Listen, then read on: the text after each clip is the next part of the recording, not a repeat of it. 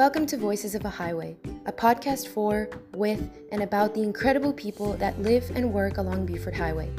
Buford Highway is a 10-mile corridor in Atlanta, Georgia that crosses 3 counties and 3 major cities and is home to more than 1,000 immigrant-owned businesses. Known as the International Corridor of the Southeast, Buford Highway stands as a culturally diverse and nuanced locality with over 100,000 people that belong to communities from different parts of the world. Stick around as we delve deeper into the lived experience of this episode's guest. Gracias. Today's episode is an English version of an interview with Samuel, a native Spanish speaker who shared his story with us. The full Spanish version is available on this podcast as well. During this version, however, we asked another person to read Samuel's dialogue in English, which was translated by our staff. We acknowledge that Samuel's words and experiences in translation still belong to him, and our sole ambition is to make his story accessible to an English-speaking audience. September 15th to October 15th is Latino/X Heritage Month, a time to celebrate Latino/culture, histories, and the contributions they have made in the United States. Our organization has been working this year to build Buford Highway's first community story archive, a space to highlight the direct voices and stories of people that live along the corridor. This month, we are giving all our podcast audiences a special preview of some of the stories we have collected this year, directly from the community. Today's episode relates to the recent increase of Venezuelan immigrants arriving in Atlanta. Political and economic instability in Venezuela have caused food and water shortages, scarcity of fuel and medicine. Millions of Venezuelans are escaping their country's crisis, and many have arrived on Buford Highway, seeking help from organizations like the Latin American Association. Samuel, whose story is being shared today, is a recent Venezuelan immigrant who arrived in Atlanta with his family in 2021. He speaks about the state of Venezuela, the sleepless nights he endured to get to the United States, and the endless love he has for his family. We'd like to hold space for his voice to shine and thank him greatly for sharing his vulnerability and trusting us with his story. My idea from the beginning was to come to the U.S. My country, Venezuela, is in a very delicate political and economic situation, and there's a lot of scarcity. Every person has a different reason why they migrate, and I'm not saying that they're all the same, although the origin in this case could be the same for all.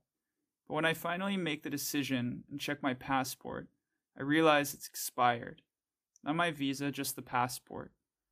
I was able to renew it despite many difficulties, but I remember at the time I would only sleep 4 hours a night so I could finish everything, because I was working during the day and I would work on my migration paperwork at night.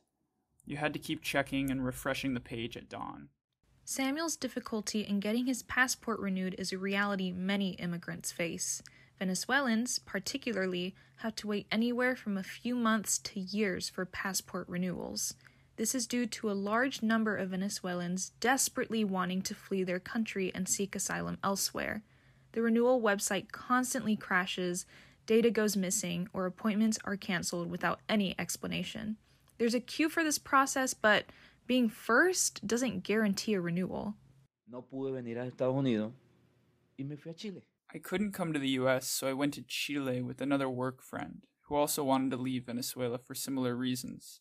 We both decided to go to Chile because we had another coworker who was living there, and he was able to help us get established, understand our surroundings, get a job, all that. I was in Chile first, then brought my wife and one of my girls, and I was hoping I could wait there until I could come to the U.S. Despite everything, my oldest daughter is still in Venezuela, and of course, that was her personal decision. I told her, "Let me get to Chile, and I'll send someone to get you." But she said, "No, Dad, I want to stay here and finish school." Often when people speak of immigration or displacement, family separation is brought up. Samuel's story shows us 2 types of separation. One is forced, due to the situation in Venezuela. Samuel must leave his country to survive, to prosper, and to provide a better life for his family. He lives in Chile by himself for a while before he can bring one of his daughters and his wife. The other kind of separation is voluntary. His oldest daughter chooses to stay in her home country in order to pursue her studies and hopefully create a better life for herself through higher education. Both are real, valid, and complex to navigate for immigrant families. Cuando llego a Atlanta es otra cosa mucho mejor. Aparte me entero que el aeropuerto de Atlanta es uno de los más grandes del mundo. But when I got to Atlanta, that was something else. Besides, someone tells me that Atlanta has one of the biggest airports in the world. And when we got off the plane, I saw everyone walking alone at the airport. I see the flight attendants getting in some elevators, and I kept losing sight of them. I was thinking, where am I supposed to go? How does it work here? Then my wife and I see a train, and I tell her, let's get in there. Where else do we go? It seems like everyone's getting on that train. Let's just follow them. Finally, someone walked past us, and we asked, and they confirmed that the train would take us to baggage claim. And it was only a 5-minute ride. Can you imagine if we had walked? We got on the train and met a young man who helped us out, especially with the language barrier, because all we had was our phone translator.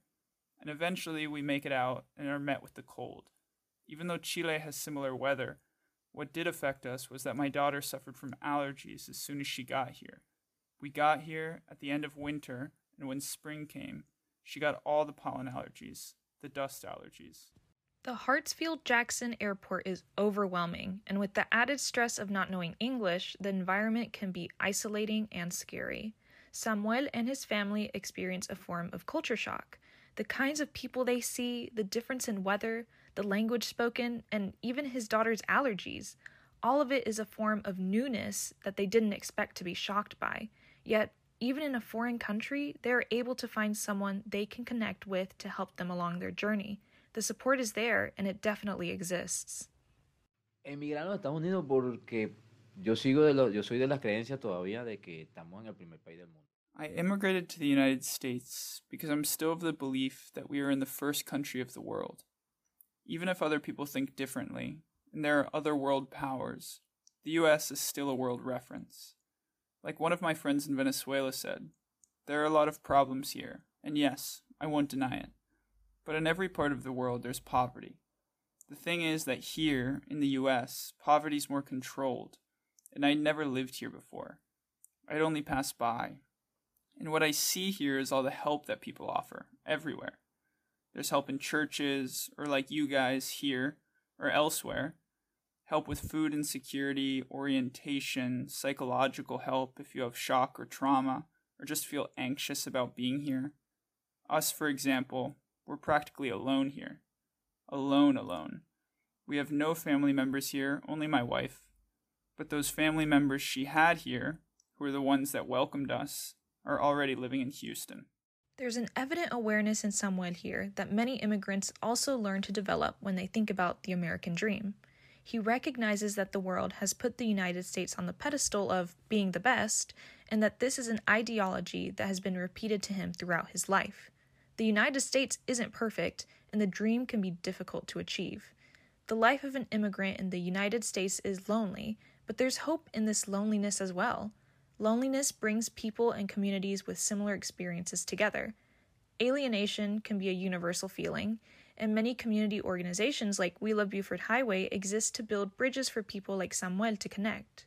Samuel and his family have found a tremendous amount of support from the moment they arrived, despite them not having direct family members here. Though the loneliness doesn't disappear completely, there are glimmers of relief and hope. We hope you enjoyed this special preview of what the Buford Highway Story Archive will look and sound like. Follow us so you can stay up to date with the release dates and event dates. Thank you.